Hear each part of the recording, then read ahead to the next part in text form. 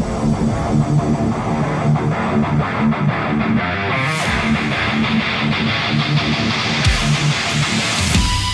everybody, it's Ken Pooch Van Druden here along with Chris Rabold. Hi Chris. What's up? How's it going? How we doing? We're up to episode 15. I know, man. I started thinking about how many of these are we going to have before we go back to work? Like what's that going to look like? Oh man, I hope, I think it's going to look rad. I hope that we have a lot. I think we are. It's going to be episode 290. We go do shows and don't have time to do it anymore.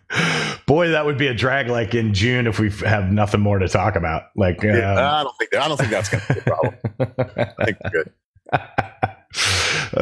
Anyway, hey guys, we are been watching all your comments and checking them out, and we sure do appreciate it. And we definitely will do another Q&A episode. I know you guys really enjoyed that, so look for that in the future. For this episode, I thought that maybe everybody makes mistakes. What? I never make mistakes. No, I make mistakes on a pretty daily, hourly basis, to be honest. So I kind of thought that maybe we could talk about, maybe others could learn from, some of the worst mistakes that we've done in our careers. Because I've done some doozies. Do you have one off the top of your mind there? One that you made a horrible mistake and you regret doing? Yeah, I have. There's some where I have like a series of repeated mistakes that I learned was something to move on from. But then as far as like catastrophic, oh shit moments, one that comes to mind immediately would be, and I bet a lot of people have this one, was not understanding exactly what would happen when you instantiate a plugin. That's one of mine, dude. I'm sure it's a lot of people's. I had early on, I had in the venue, when I was on the venue platform, I want to say like once did I simply load a plugin during a show, and that was one thing as audio drops and it needs to load. However, what did I do? I remember where it was. It was with Widespread Panic. It was at the Tennessee Theater in Knoxville, Tennessee. It was the first song of the second set. And I had loaded, I don't remember exactly what happened. I had loaded, we did the first set and I didn't like it. And I was like, I want to go back to what I did in the afternoon. And I loaded that. And wouldn't it load if you were in playback or whatever it was called? Yeah. Something happened where, oh, that's right. We started the set and there was nothing. There was no audio. There was nothing coming from the stage racks. Wow. That's how it worked, right? If you're in playback mode. That's right. It was looking for the HDX. I forgot the way it used to read. Yeah. I've been on it. So we started, they come up there. The guys sit up there. So again, we're in a theater. So there's stage volume. And the guys walk on stage and I'm like, and that guy sits down and I'm like, oh, fuck. I just knew right away. Oh, no. There was nothing coming back through the PA at all. And I quickly, do you know how like when you make these mistakes, like what we're talking about, when you realize it's readily apparent what is wrong? Oh, yeah. So I had to go back into ask it to look for the stage racks and load the entire show file, which means it had to load every single plugin. Yeah. And they played, and man, they went for it and took off. And I'm in a theater, so there's people everywhere. Oh, and no. I just sat there like this. I just sat there while it loaded plug-in after plug-in after that must have been the longest, like 3.5 minutes of your life. Horrible. And people were walking by going, turn it up, asshole. I can't hear anything, or this or that. And I just sat there. I didn't look at anyone. I didn't say anything. And then that glorious moment where it dropped and it all came. Fortunately, that wasn't the biggest show I had would go on to ever mix in my life, but it was big enough and it mattered. And that one comes to mind as far as just a complete devastating, and that was a boneheaded mistake. So that immediately comes to mind. That one is without a doubt one of the worst ever. That's so funny. I didn't have to reload a whole session, but so you win in regards to that. But Mine was early on in the venue platform as well. Sold out show at the Bridgestone Arena in Nashville, Tennessee with Linkin Park. Nice. And middle of the show, somewhere probably like 6 or 7, 8 songs in the dead middle of a song, I unarmed that big blinking red button. Oh yeah, and you in configure mode and put it in configure mode and instantiated a plugin, and the whole PA goes. There it goes. And it was a large. It was a Mic DSP plugin, I think, and it was really large. So it took. Mine was probably 30 seconds, I bet. Right. But the worst part about it was the up. Right? Because in the 30 seconds, about 4 seconds into it, I realized what I had done. Oh, shit. Nothing you can do. It's just sitting there blinking. I'm looking at the system engineer and going, oh, fuck. You know, you're trying to figure it all out, right? Because at first you don't know what happened, but then you realize that, oh, I just did that. You know, like I just caused this to happen. Yes. And by the time you're like trying to figure out like how to fix it, it came back, but it came back at like full volume roar, 104. Oh, like, you know, there was no, you know, taking it up slowly. There's no ease into it. No. Me, when that whole thing loaded, it was like, here we are. Yes. It was like, it literally you went, whoop. And then it felt like 14,000 people all looked at front of house. That's what it felt like. I don't know if that's really what happened, but I was just like, you know, and I was like deer in the headlights, you know, couldn't figure out what to do. But I'm telling you, it was the up that was worse. You know, it was just like, you know, as soon as it instantiated, it just went bam, you know, at 104. And then of course it's the, you know, the rest of the show where you're just shaking and you don't want to do anything because you're like, oh my God, I don't want to touch and anything. like all mistakes, you know, I learned that when I finish playback during the day. Yes. Oh, and now that I'm on Digicos and SSLs, I mean, I will check that. But I tell you what, you know, this just reminded me of another one. So we have with Bruno Mars, we have this really unique situation where we will, in a lot of award shows and on a lot of TV shows, we will carry our rig into those shows, and I will feed broadcast with a 2 mix, and we should definitely do something about that one day, because it's different. It can also be contentious to do that at all. So you've really got to have your shit together, right? You know, and you have to convince them that you've got it together and that this is even remotely a good idea. That's a whole episode. Like we should talk about and especially nowadays with everybody, you know, doing streaming and stuff, like how do you make a broadcast mix and what are the kind of things that you should look out for when you're doing that? But for sure. Yeah. So we did SNL with whenever the 24 Karat Magic record came out. I guess that was 2016. And, during dress rehearsal, I did the whole bit of dress rehearsal and listened to copied audio.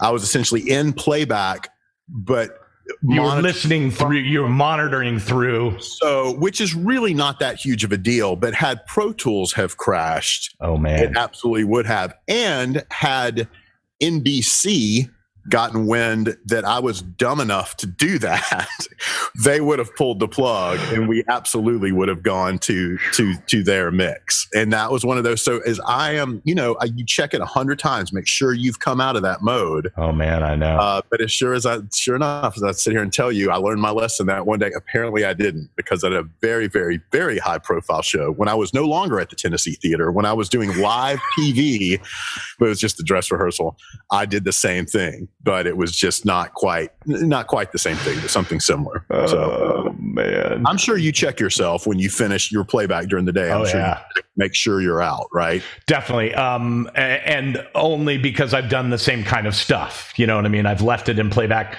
I've come back to, let me see if I'm saying this right. Like I've come back to after sound check or after virtual playback, when the band doesn't sound check, I've left it in listen copy audio, and then come back to do a line check and have things not return because they're not going to the record.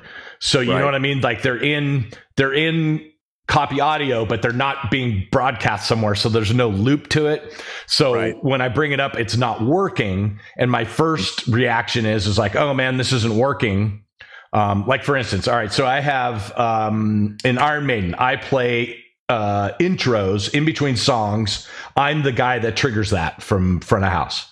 And yeah, like, not a playback guy. Well, there's not a playback guy. Right. So so I'm the guy. So the way that I'm doing that is I'm running it through, I'm using the same SoundGrid network that is being used for the record and the virtual playback. I'm just using a couple of channels of that SoundGrid network and using it on a different computer. So it sources from a second Mac Mini that plays all of those, intros. And I'm actually using a Native Instruments machine, like just to have pads to trigger them quickly. Right. So I use machine, and I'm using the audio from that travels down the SoundGrid network, right, and then to my desk via the SoundGrid network. Well, if it's in copy audio, you won't hear those intros, right? Those intros will are kind of flipped in the console. So if you take it out of copy audio and it's in the normal way that you're listening to the show, then you can hear it because it's traveling down that SoundGrid network and showing up into two channels. But if the other way, you're listening from the tape side of it and you can't hear it. Yeah, because it's not in the MADI loop. It's correct. Right. Correct. Right.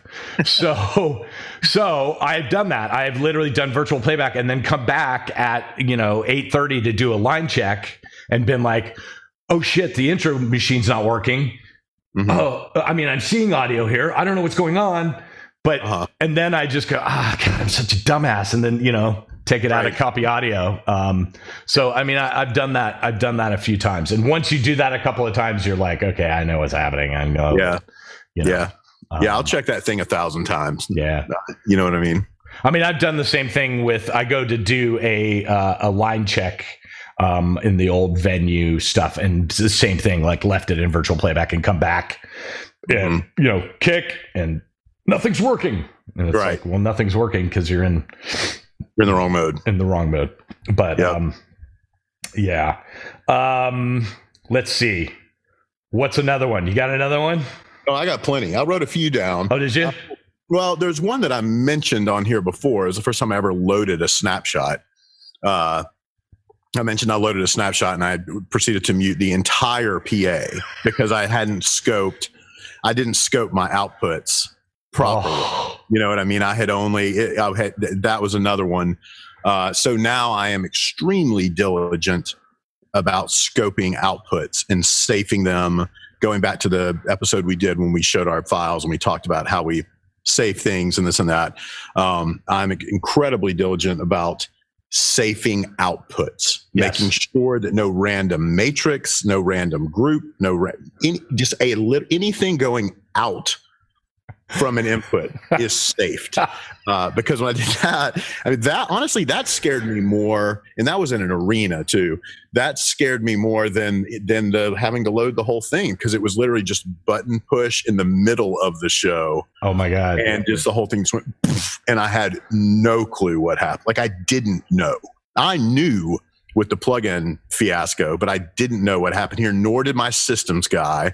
You know what I mean? It took a minute to unearth what had happened. Oh my God. Yeah. So I had a very similar experience, but mine was at Rock in Rio in Portugal. Okay? Oh boy. And Rock in Rio in Portugal, guys, if you've never been to that gig, they do a very interesting thing where they put PAs side by side. I don't know if they do this anymore, but they did for a while, where they put the main PA had actually two line arrays right next to each other. And what they wanted you to do was create steps stems basically out of your console to make acoustic summing, so that sends some information to one left and right line array and send other information to the outer part of the left and right line array, thereby having more power, I think, is what they... Yeah, I think the argument, it's like the complexity of the waveform is not as much, you're only asking the speaker. Anyway, it's just like the conversation we had in the last video where we spoke, or 2 videos ago, where we spoke about, Lisa and immersive audio. As soon as you uncouple all of my electronic summing, then it makes me super nervous, whatever. But 1 year, I got talked into it. Okay. So I'm like, all right, I'll give this a shot. And honestly, I can't remember who the artist was. I know it was the headliner, but I can't remember who it was. It might have been Linkin Park, but I don't think so, because I don't remember. I didn't get any. It's weird. I didn't get any blowback for this, but it was like what happened was horrible. All right. So I'm like, okay, you don't get a whole lot of limited time. Even as the headliner there, you show up there at like 6 o'clock in the morning and they give you like a half an hour to kind of hear the PA. And that's it until showtime. So I spent the afternoon in headphones kind of building out stems that I thought were going to kind of work together, right? So I did that.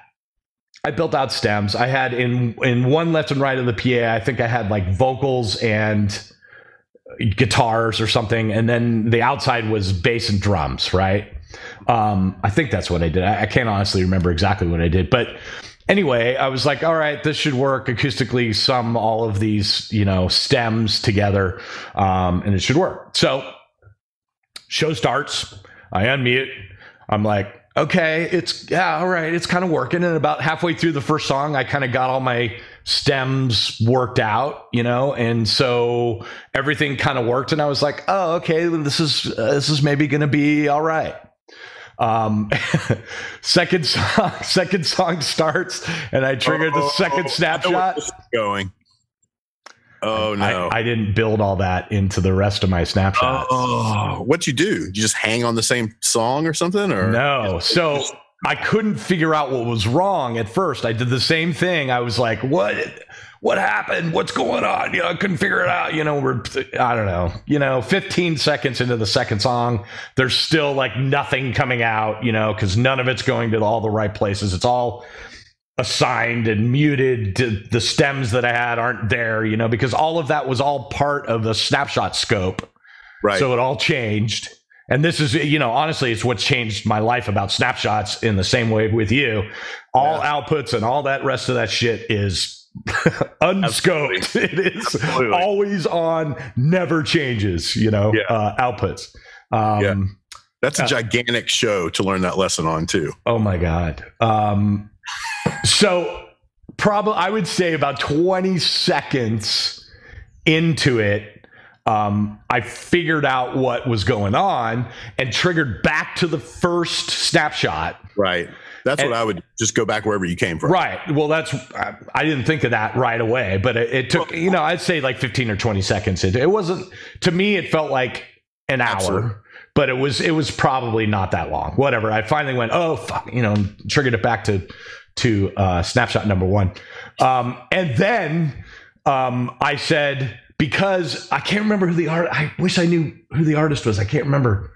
Anyway, all the snapshots were heavy changes. I mean, like 300 parameter changes, snapshots. These are snapshots that I gotta have, right?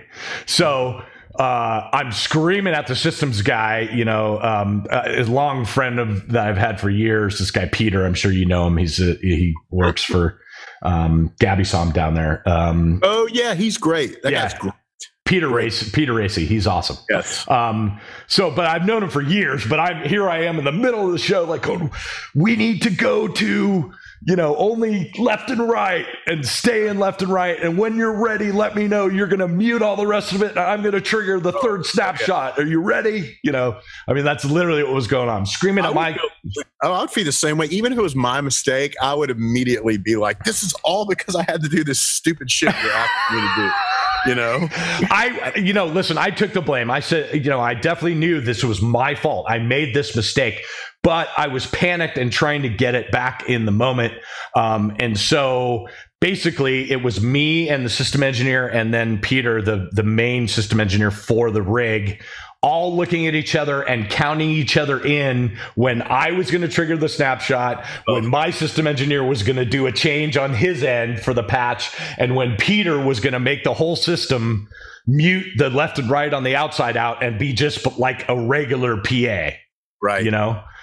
Which is what everyone else did that day. I don't know why the hell I decided that I should try it. You know what I mean? I got talked into it. I did. And anyway, it was absolutely horrible. And we kind of counted it down in between a song. The second song was me mixing the first snapshot just on the fly, like making it go. And then about halfway through the second song is when we're screaming at each other when it's 104 dBA weighted, you're going to turn this off. You mute this. I'm going to trigger the third snapshot, and then I'm going to count you in. You guys ready? And then, it's like in between the second and third song was me going, okay, 3, 2, 1, go. Third chink, chink, third snapshot. And then it came back, and then it probably took me, I would say, another song, because I hadn't mixed on that PA in a normal left and right configuration anyway. Mm-hmm. So it took me a while to, kind of feel where that was on the regular way that my mix was coming out of the desk. Right. So don't scope your outputs if you're a front of house guy. Don't do it. Yeah. I wonder why they ever did that anyway. It looked awesome, and I think they still do it. I think on those grounds, but never for that festival. I think that, like Dave Ratt had some success doing that. That was kind of his thing. I think there's some argument that the headroom and the amount of information coming out of two different PAs leads to better headroom, and better clarity. Yeah, I get it. It's just a super ambitious thing to do at a festival. You know what I mean? Dude, but they did it for years. Like I showed up like 3 more years after that in a row where I showed up and they were like, we know, we'll leave it in left. Totally. I would say the same thing. I'd be like, no, I'm not reinventing this. They're like, no, don't worry. We're not going to ask you to try it, Right. But anyway, that was a fun one. What else? Great. What else you got? No, this is not from a specific situation, but something I learned over time that I felt was a big mistake of mine, and I think it's a big mistake a lot of people make, was over EQing and overcompensating for what I felt was feedback suppression. If that makes any sense. In other words, totally does. Basically what I'm saying is I would ring a mic out too much. Yes. And hack away at your PA too much is what you're saying? And hack away. And we did one of these. It's crazy, we're getting up in the numbers. I can't remember which one it was about, but I was talking about having a vocal bus, and like a lot of people in live audio do that now, particularly as we have more routing options now, where I'll have a vocal bus.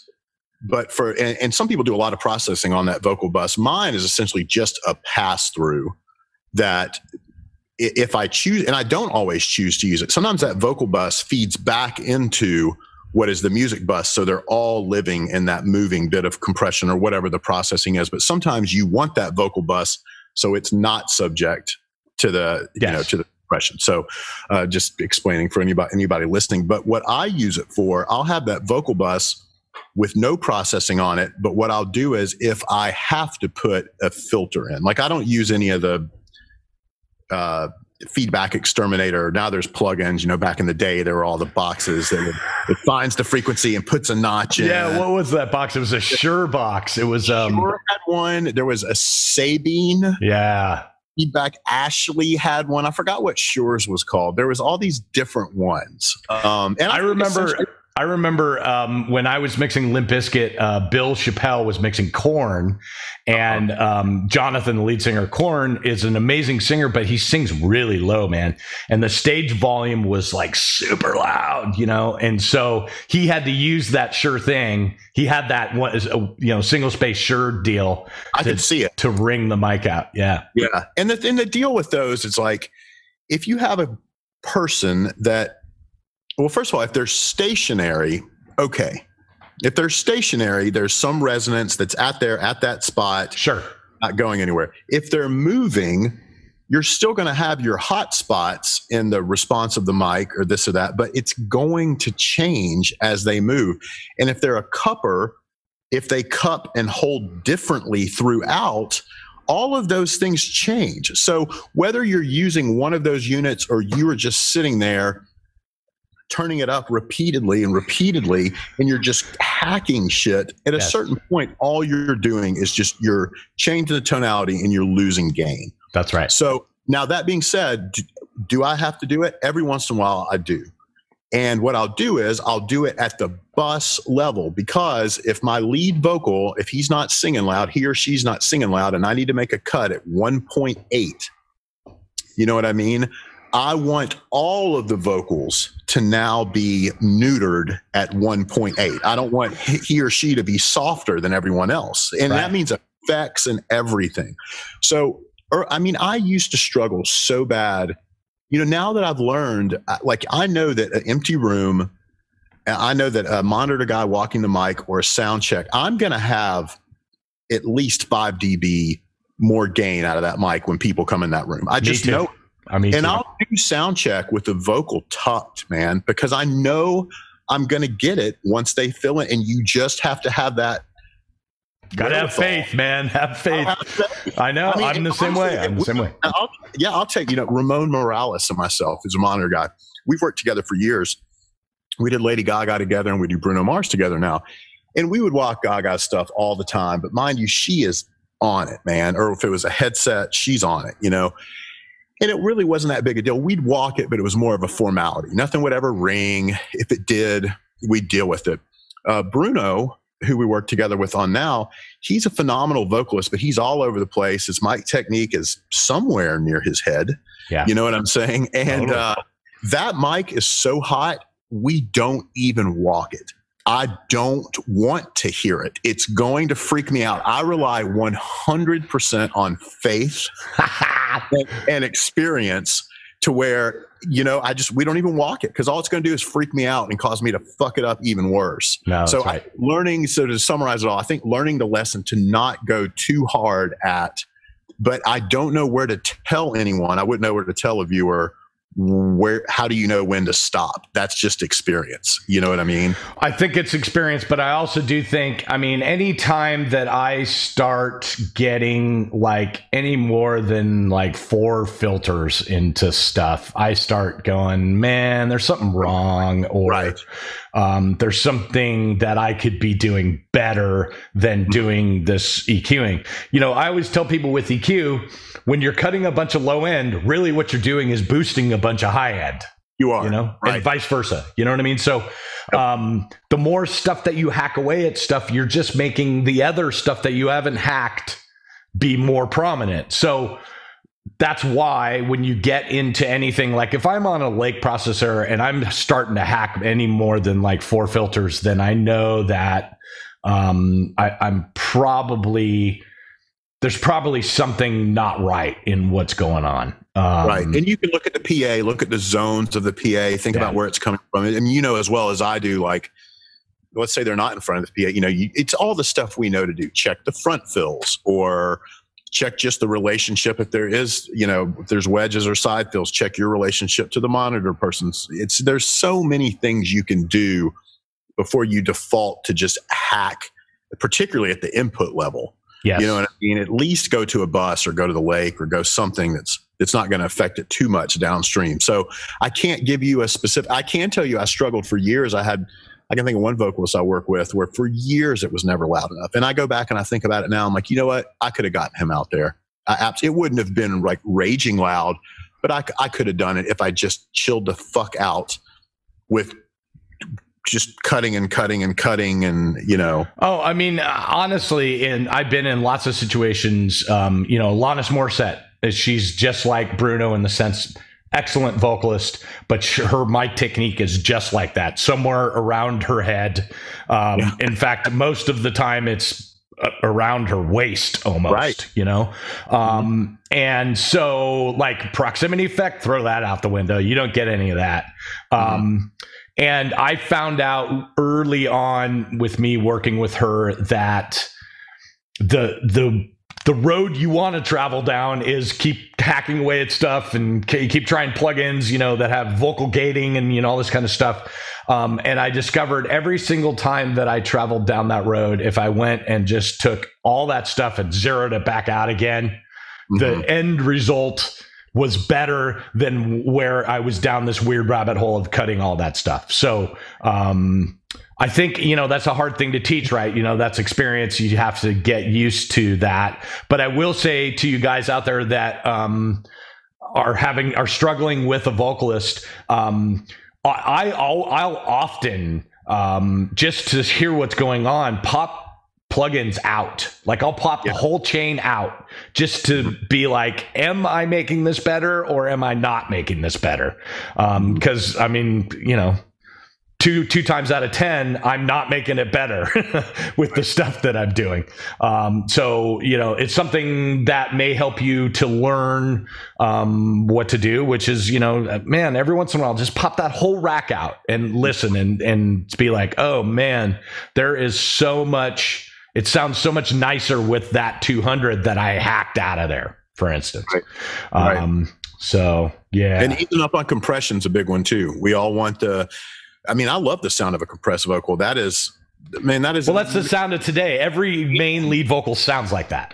Exactly. You made a comment on one of these recently, like listening to a record, like, oh, how am I going to get that sound? It's like, we can't really get that. I mean, we don't have 20 dB of compression to put on unless it's a screamer who's not leaving the stage and it's buried. That's right. You know, because it's the expansion part of that fucks us over, right? It is. So when we squash the hell out of stuff, then as soon as they pull it away from their face, now we're 20 dB hotter and it's going to take off. Yeah.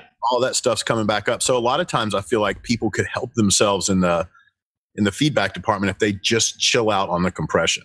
I mean, creatively, it might not be as cool of a sound, but man, if you want to make it through this show and not have a bunch of feedback and have them hear the vocal, guess what? Ease up. You know what I mean? No, that's true. That's true. And I have definitely come into that situation where I've been like, okay, you have to make some compromises if you really are digging into this vocal and you're like, man, the vocal sounds great, but as soon as they pull away from it, that was true for me with Alanis Morissette. As soon as she pulled away from it, the expansion came up and it was just like, oh my God, now I'm hearing the entire room in her vocal mic, which was then destroying my mix.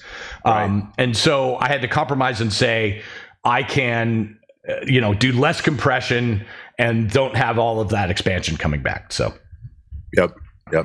Well, I don't know. What about you? Got any more? I'm sure there's some. I got tons. Right. I'm sure if I think really hard, like specific fuck ups are going to come to mind. But what are you thinking? Hit me. Let's see. I did one in Record Land when I was a recording engineer. That was a horrible mistake. I'll say it quickly because most people are here for the live part of this, but it was a life-changing event for me. I was working on do you remember a band called Everclear? Yeah. So I worked on the So Much for the Afterglow record. This was back when we were using 24-track tape, so no Pro Tools. And I think by the time we finished the recordings, every song had at least 4 24 tracks slaved together.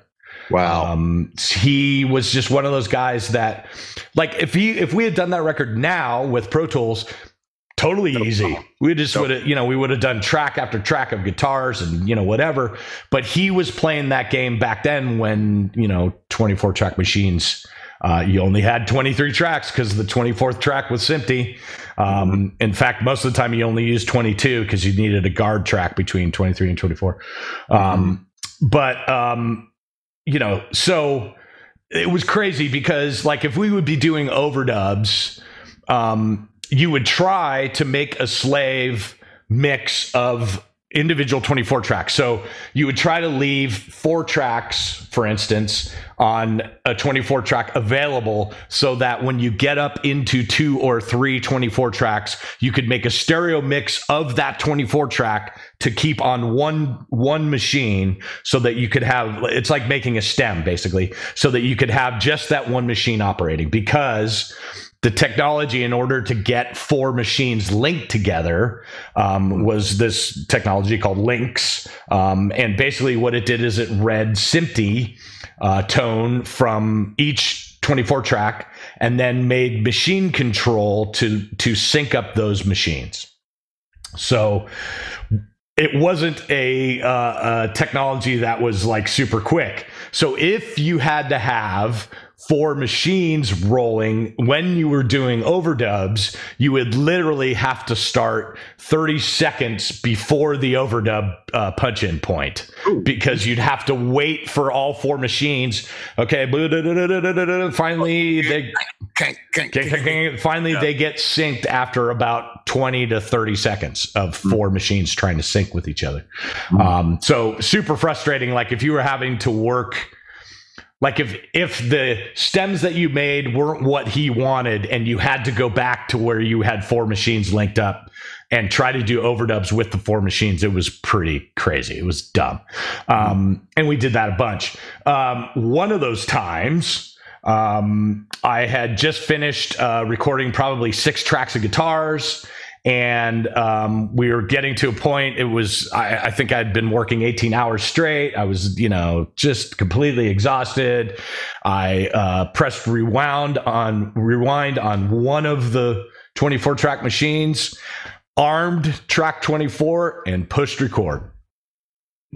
Which means that I recorded about a 20-second gap of SMPTE before I realized what I had done.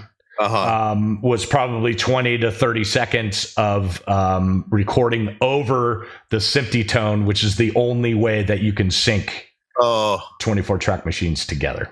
Right. So now I had an entire slave, 22 tracks of guitars and all kinds of stuff, tambourines and all kinds of crap that was now basically unusable in that song because that could no longer be synced.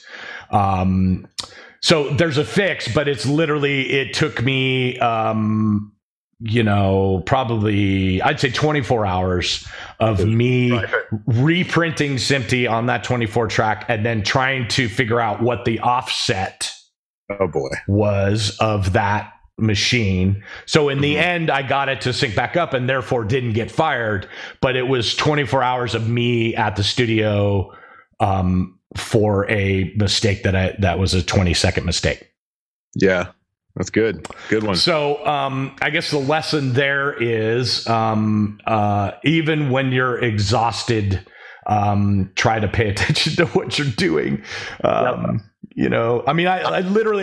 still to this day, I don't know why would I arm track 24? You would never do that. Like, I don't even know why I did it. I was asleep basically and went arm and then into record and like sat there and stared at it while it was, while it was running, just staring at it, looking at the big red light going, I don't know what's happening, I just thought of one. Okay, what do you got? I knew something would come to mind. This was when I was young. I was probably 20, 21, and I was working in Nashville at Soundcheck, which that place was like super formidable in my upbringing. I was the weekend and nights guy. Nice. And it was great. So now it's even more of a sprawling complex, but essentially have you ever been to Soundcheck? I have. You have? Okay, yeah. So that's right. We were going to hang out there. We were going to hang out there when we were going to do something for the masses. When there wasn't a giant tornado that knocked out the entire city. But anyway, go ahead. So so anyway, it's all if you guys don't know, it's a big rehearsal place. They had, at that time, there was 3 rooms that were about the same size and then 1 super large room. Then there's all this storage there for all of Music City. And they also do cartage. They take gear all over town. There's still a thriving, studio scene, or there was in the late 90s. There still is now, but there's really nowhere is there really it's the last bastion of true, like, fully functioning studios that are working all the time. And so anyway, it was great for me because I would, at night, when people would leave, this was back in the analog days, I would go through there. I would literally, like, sweeping the floors and cleaning up and whatever, literally mopping shit and cleaning sinks and toilets and everything. But I would go into all the rooms where the engineers were working. And back in those days, it was analog. So even if they shut down, I could still see all their settings. Nice. And this is, when you're 20 or whatever, you can stay up for 2 hours, no problem. So I would stay up all night long and just go through the rooms and look at, like, everybody's shit, and I could tell what everybody was doing, and it was really, really cool. And I would, like, ring out wedges all night. I would take the PAs apart and put them back together, and I'd fix shit. It was great, man. I was like a kid at a candy store. So one day, Donna Summer was in there rehearsing. No way. Nice. Yeah. So who I think was a Nashville native at the time, and she was rehearsing, and I think they were using Eighth Day sound or something like this. This is probably 1996 or 97 or something like that. And the monitor guy had to leave. And so they were going to let the kid come in there and just babysit monitors for her, right? So I'm like, fuck yeah, here I go. I come strutting in there. I mean, I was scared to death, I'm sure, but I was whatever. I was strutting in there. I was ready. And I was behind, like, I think it was an XL3 of stuff I just had no business being on. Back in the day, if you remember, when ear monitors came out, everybody always had an Aphex Dominator in line. Oh, yeah. To the outputs to all the ears of the Garwood radio station or the Future Sonics or whatever. So back in the day, the whole thing with ear monitors, and this is also a little bit of a diatribe on where we've shifted with ear monitors. Now, ear monitors, it's the wild fucking west, man. Everybody's blowing their hearing out. It's wide open. I know. Everybody turns the limiters off. Forget it. But back in the day, it was like, hey, we've got these really delicate things in everyone's ears. We're going to preserve their hearing with these new ear monitors. So they had these super brick wall limiters. For you guys that don't know what the Aphex Dominator was. But before there was digital limiting, there was that, and it was like, no more. Its signal gets here, go back. That's it. So everyone had it, right? So I don't know where the hell I was monitoring, but something happened during the day where she needed just a few changes, and I'm like, no problem. Oh no. Next thing you know, it turns into the whole, diva thing, right, where they stop everything. All of her people come up there, and the direct quote to me, to young Chris Rabold, was, "This is the worst sound I've ever heard in my life."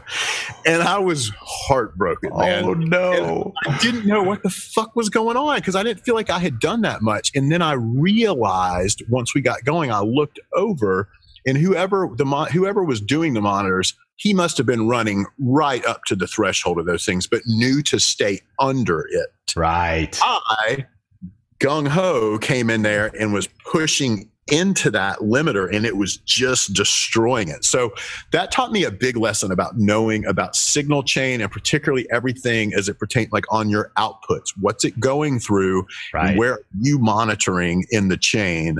So that was a big one for me. It was Donna Summer telling me, quote, "This is the worst sound I've ever heard in my life." That was, oh man, I will never. It's just so crushed. You're like, oh, it killed me. I just remember looking over and I saw the Dominators, the meters were just like, that's horrible. You know what? Part of me too to this day thinks, I'm like, did that dude set me up? Like, how close must he have been to the threshold? But I don't think that's the case, but I can't imagine I did anything that drastic, but apparently I did. Wow. So know your crazy. chain, know what's downstream from where you are mixing. Or definitely know where you're monitoring in your chain. Exactly. For sure. Exactly. Yeah. Yep. Oh, that's crazy. One of my favorite ones that's happened to me a bunch of times in my career, and it's not really a mistake, but well, it is a mistake. When someone is negotiating with you in your salary, they say, well, how much are you thinking for salary? And you spit out a number to them, and they immediately go, okay, that's great. We'll put you in the books. It's like, oh my goodness. Yeah. Like, no, I could have gotten so much more. If they agree to it right away, you know that you lowballed yourself. And I've done that a bunch in my career. The reason they call it negotiation is so that you can come in a little high. Don't scare them away, but I always, tried to come in a little bit on the high side. And then if you come in on the high side and they agree to it when on the high side, then go, okay, great. Because look what I just did. Yeah. But if you in a negotiation, if you come in on the high side and they quote something that's lower, I always pretty much, when I am negotiating, I like have a target in mind. And where I say, I'm not going to agree to anything less than this. If they say something less than that, my answer will always be, well, I'm going to have to think about it because that's not really, what I was thinking. But it's the worst mistake in the world is to spit out a number and have the business manager go, yep, no problem. Where do we send the check? Right. Just say, oh, thanks, bargain basement. That was great. Yeah, appreciate that. I thought of another one. I don't know. We're good on time, right? Oh yeah, come on. Every week I say I'm going to set a timer. I never do. Again, this wasn't a mistake so much as it left a mark. And we talked, I guess it came out today, the one about kind of having a signature sound, and I always, from the very beginning, I was very impressed with a very powerful sound.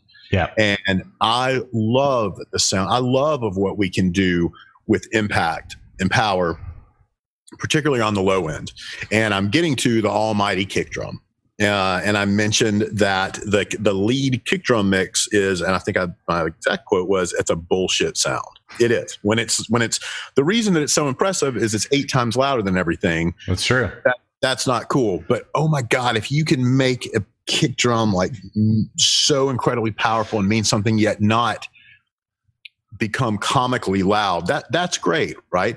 So I was at Red Rocks and I was mixing this support act. And I felt really good about what I did, and I knew the headliner kind of, this guy, again, I was a kid, so this is a little bit after that incident with Donna Summer in Nashville, but probably not much. Probably not too much. So I knew enough to be dangerous, but this or that, and I'll just never forget finishing the show feeling good about it. And turning around, and this front of house guy, he was cool to me, but he kind of had it out for me. And him and his cronies, him and his like systems guy and his buddy, they were kind of laughing. They were kind of joking about my kick drum was too loud, right? And you know what? I think it probably was. Okay. I think they were right, and that so burned me so bad that I didn't start tucking the kick drum by any means, but it just left an impression of not being the lead kick drum guy, because that's such an easy thing to poke fun at. Oh man, I know. So, but anyway, so again, not a mistake, but there was definitely a rub, a dig made at me that there was probably some truth to. You know how a lot of times that when the asshole comes up to you at the show and tells you something, and initially you're just like, oh, what a jerk, I don't want to hear it. And then you're like, there's probably a shred of truth in there somewhere. You know what I mean? Totally. There's something he just said I need to look into. I need to pay attention. Sometimes, yes, there is some truth in there. And I think those guys ribbing me about my too loud kick drum were right. And it just left a mark that I was not going to be the lead kick drum guy. Some people would agree. Some people come to my shows and be like, no, you're very much the lead kick drum guy. But well, I was going to say, don't worry about it. There's a lot of other really famous engineers out there that have that. Sure. They have that trophy. Yes. Symphony for kick drum is what I call it. There you go. Okay, so the one and only time that I've ever been fired in this business was not for the way something sounded, but Good. That's good. Yeah, that's good. So I never got fired for anything that sounded bad, so that I can still, I keep that trophy in my trophy case. But I did get fired one time, and what I got fired for, and this is something that you guys should really pay attention to, even or more so even in this day and age with social media and YouTube and all those kind of things, about getting permission from an artist to broadcast any sort of information about that artist. So what I did was I was in rehearsals with an artist for 3 or 4 months. We were at Center Staging in Los Angeles. And it was crazy. It was a time period when the band was looking for a new guitar player. And it was basically guitar auditions every day. And the guitar players playing the same 4 songs. And I was there because the main artist of that band wouldn't come to the rehearsals. So I was mixing audio for a camera, and then that tape was basically being taken to the artist's house, and that guy, he would watch the guitar auditions for that day. So I was getting paid as a front of house guy, basically to mix front of house to a videotape that would then go to the artist thing. And I did that for 4 months, and it was crazy. But during that 4 months, I was asked by a manufacturer if they could come in and shoot a video with me about sound. And I said, yeah, of course. And this was a really hard lesson for me, because it was the first time where I didn't really I kind of got permission. Like, I spoke to the artist's assistant about it. I said, hey, listen, these guys are going to come in and film a video, and it's all about sound. It really doesn't have anything to do with the artist at all. It's just, we're going to come in and they're going to come in and film me doing some audio. So the manufacturer showed up with a kind of a big video team. We did a bunch of discussing about audio. And then, they did some cutaway shots of me like walking into the dressing room and walking into the main room where all the instruments were set up and all that kind of shit.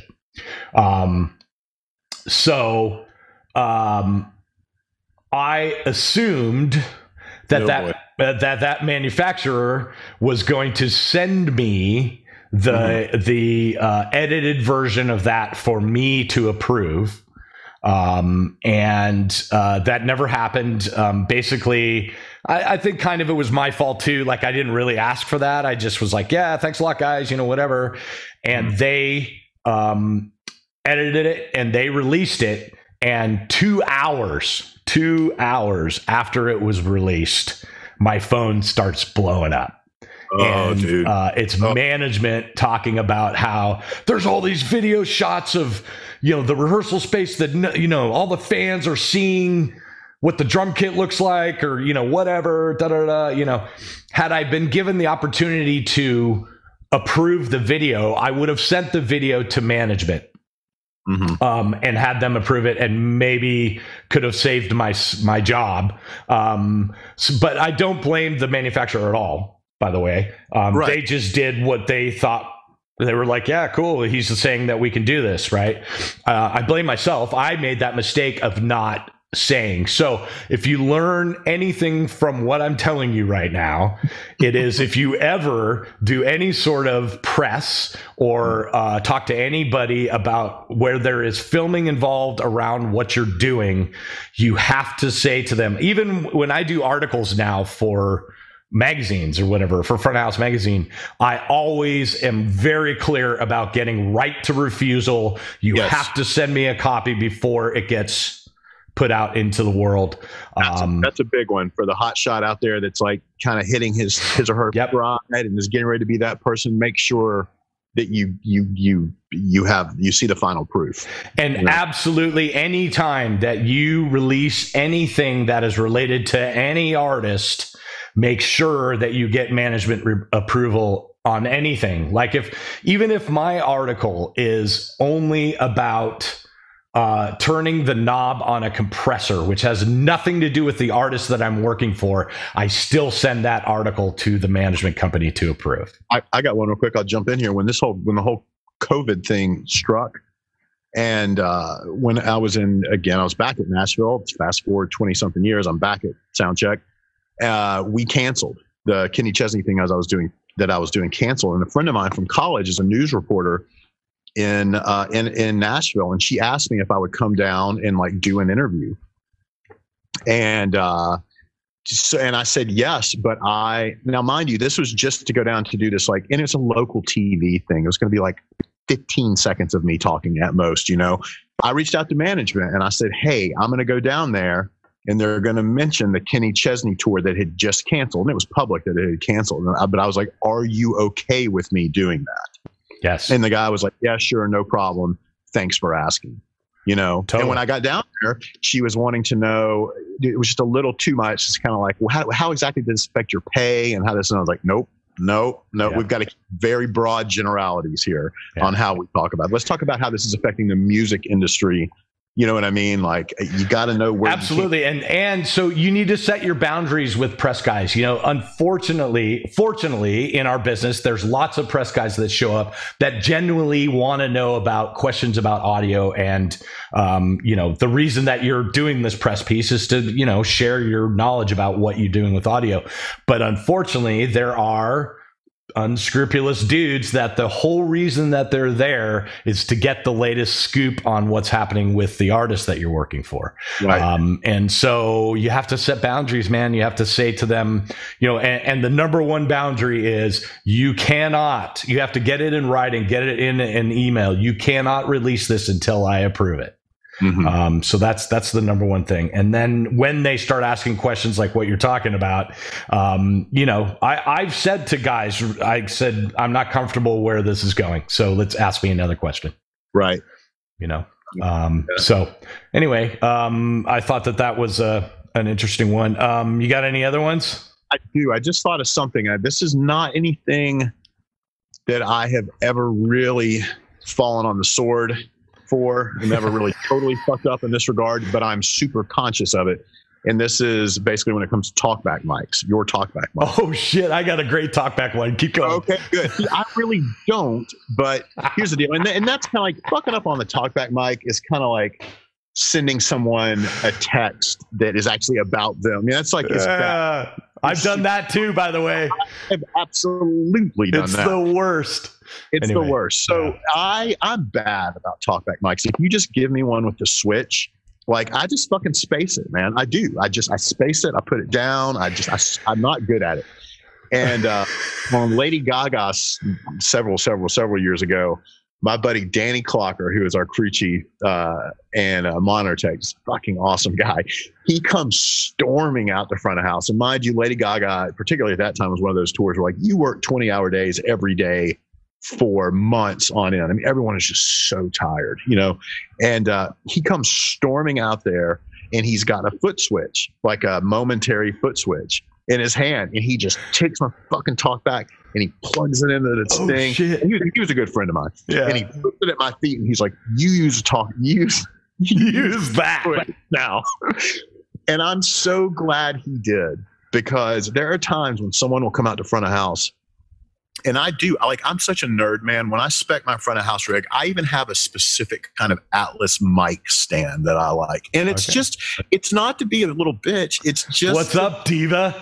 Totally. Summer, Divas, and all these others. It's just because I know exactly what I want. I know where I want my mic to be. I want this. I don't want to pick it up. I want to be able to lean over. And that foot switch has become an integral part of my workflow. And I always know it's there. And there's a lot of artists I work with that the second the song is over, were talking about headphones not too long ago. I have their vocal queued up. Yes. With I'm listening to the house and I'm listening to them like this, and I have my foot on that talkback switch. Ready to talk right back to it. The second they say something, I'm able to come back. And for some of the people I work with, it's in case they're bullshitting me, busting balls, I can hit right back. I mean, it's all for, I mean, that's the second a song ends, I'm ready. You know what I mean? But when somebody comes out to talk about something really mission critical, even though I know that foot switch is there, if it happens to be a switch mic, I'll turn the switch off and I will unplug the XLR. Yes. So there is no way that anybody can hear me say shit, because you hear horror stories about people. And I speak so, now that I'm used to that foot switch there, I speak so freely at front of house. Like, God forbid any of it make it down that mic, you're fucked and there's no coming back.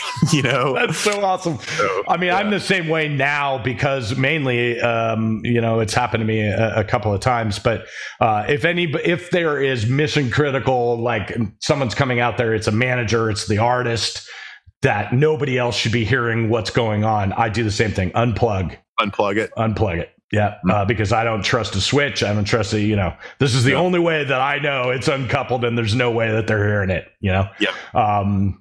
So I do that. But so we're coming to the end here, but I'll tell you this story quickly. My story is about Kiss. Kiss playing at the Tokyo Dome in Japan. And this was point source boxes, Shoko Prism boxes. So there's shitloads of them. God, I don't even know, like huge amount of boxes. Ace, when I worked for Kiss, it was the original 4 members. And so Ace Frehley was the guitar player. At the Tokyo Dome, the way that they had built the subs, there was a whole block of subs that were on the ground, but then there was a whole other block that was on a runway, basically. So they weren't coupled together. They were apart from each other by about a foot, whatever. But you could walk in front of those subs. So we're doing sound check, and I'm mixing on an analog console. This was a long time ago, and Ace starts wandering out on this, walkway, and I'm watching him just get pummeled by sub information. Every time the kick drum gets hit, I can physically see him. I can physically see him just going, just getting just pummeled, right? So, he song ends and he's out there and he comes wandering back to his microphone and he goes, "Hey, sound guy." Like, he didn't even know my name. I'd been working for him for 3 years. He didn't even know who I was. He goes, "Hey, sound guy, it sounds a little woofy up here."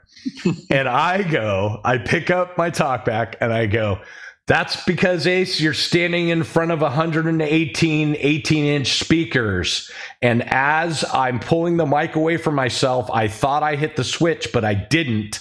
I went, that's because, Ace, you're standing in front of 118 18-inch speakers, you fucking jackass." Oh, no. All of that made it through? Did you survive? Did he just not hear it? Dude, the entire stage, including Gene and Paul, erupt in laughter. Just holy dying. Shit. That's exactly what I'm talking about not doing. And Mike Adams, the monitor mixer, who is now a rep for Claire Brothers, it's his favorite story to tell, because he said he was on ears and he said it was what Gene and Paul heard was, clear as day, me going, "You fucking jackass," as I'm pulling away the microphone. So luckily, Gene and Paul thought it was funny. And I don't think, honestly, that Ace heard it and didn't really know what was going on. He kind of was like, why is everyone laughing? Yeah. So I got to keep my job, but that's my talkback story. Make sure you have it switched off. Amazing. Make sure you have it switched off before you say shit. Anyway, that's about it for this one, guys. Thanks a lot for coming.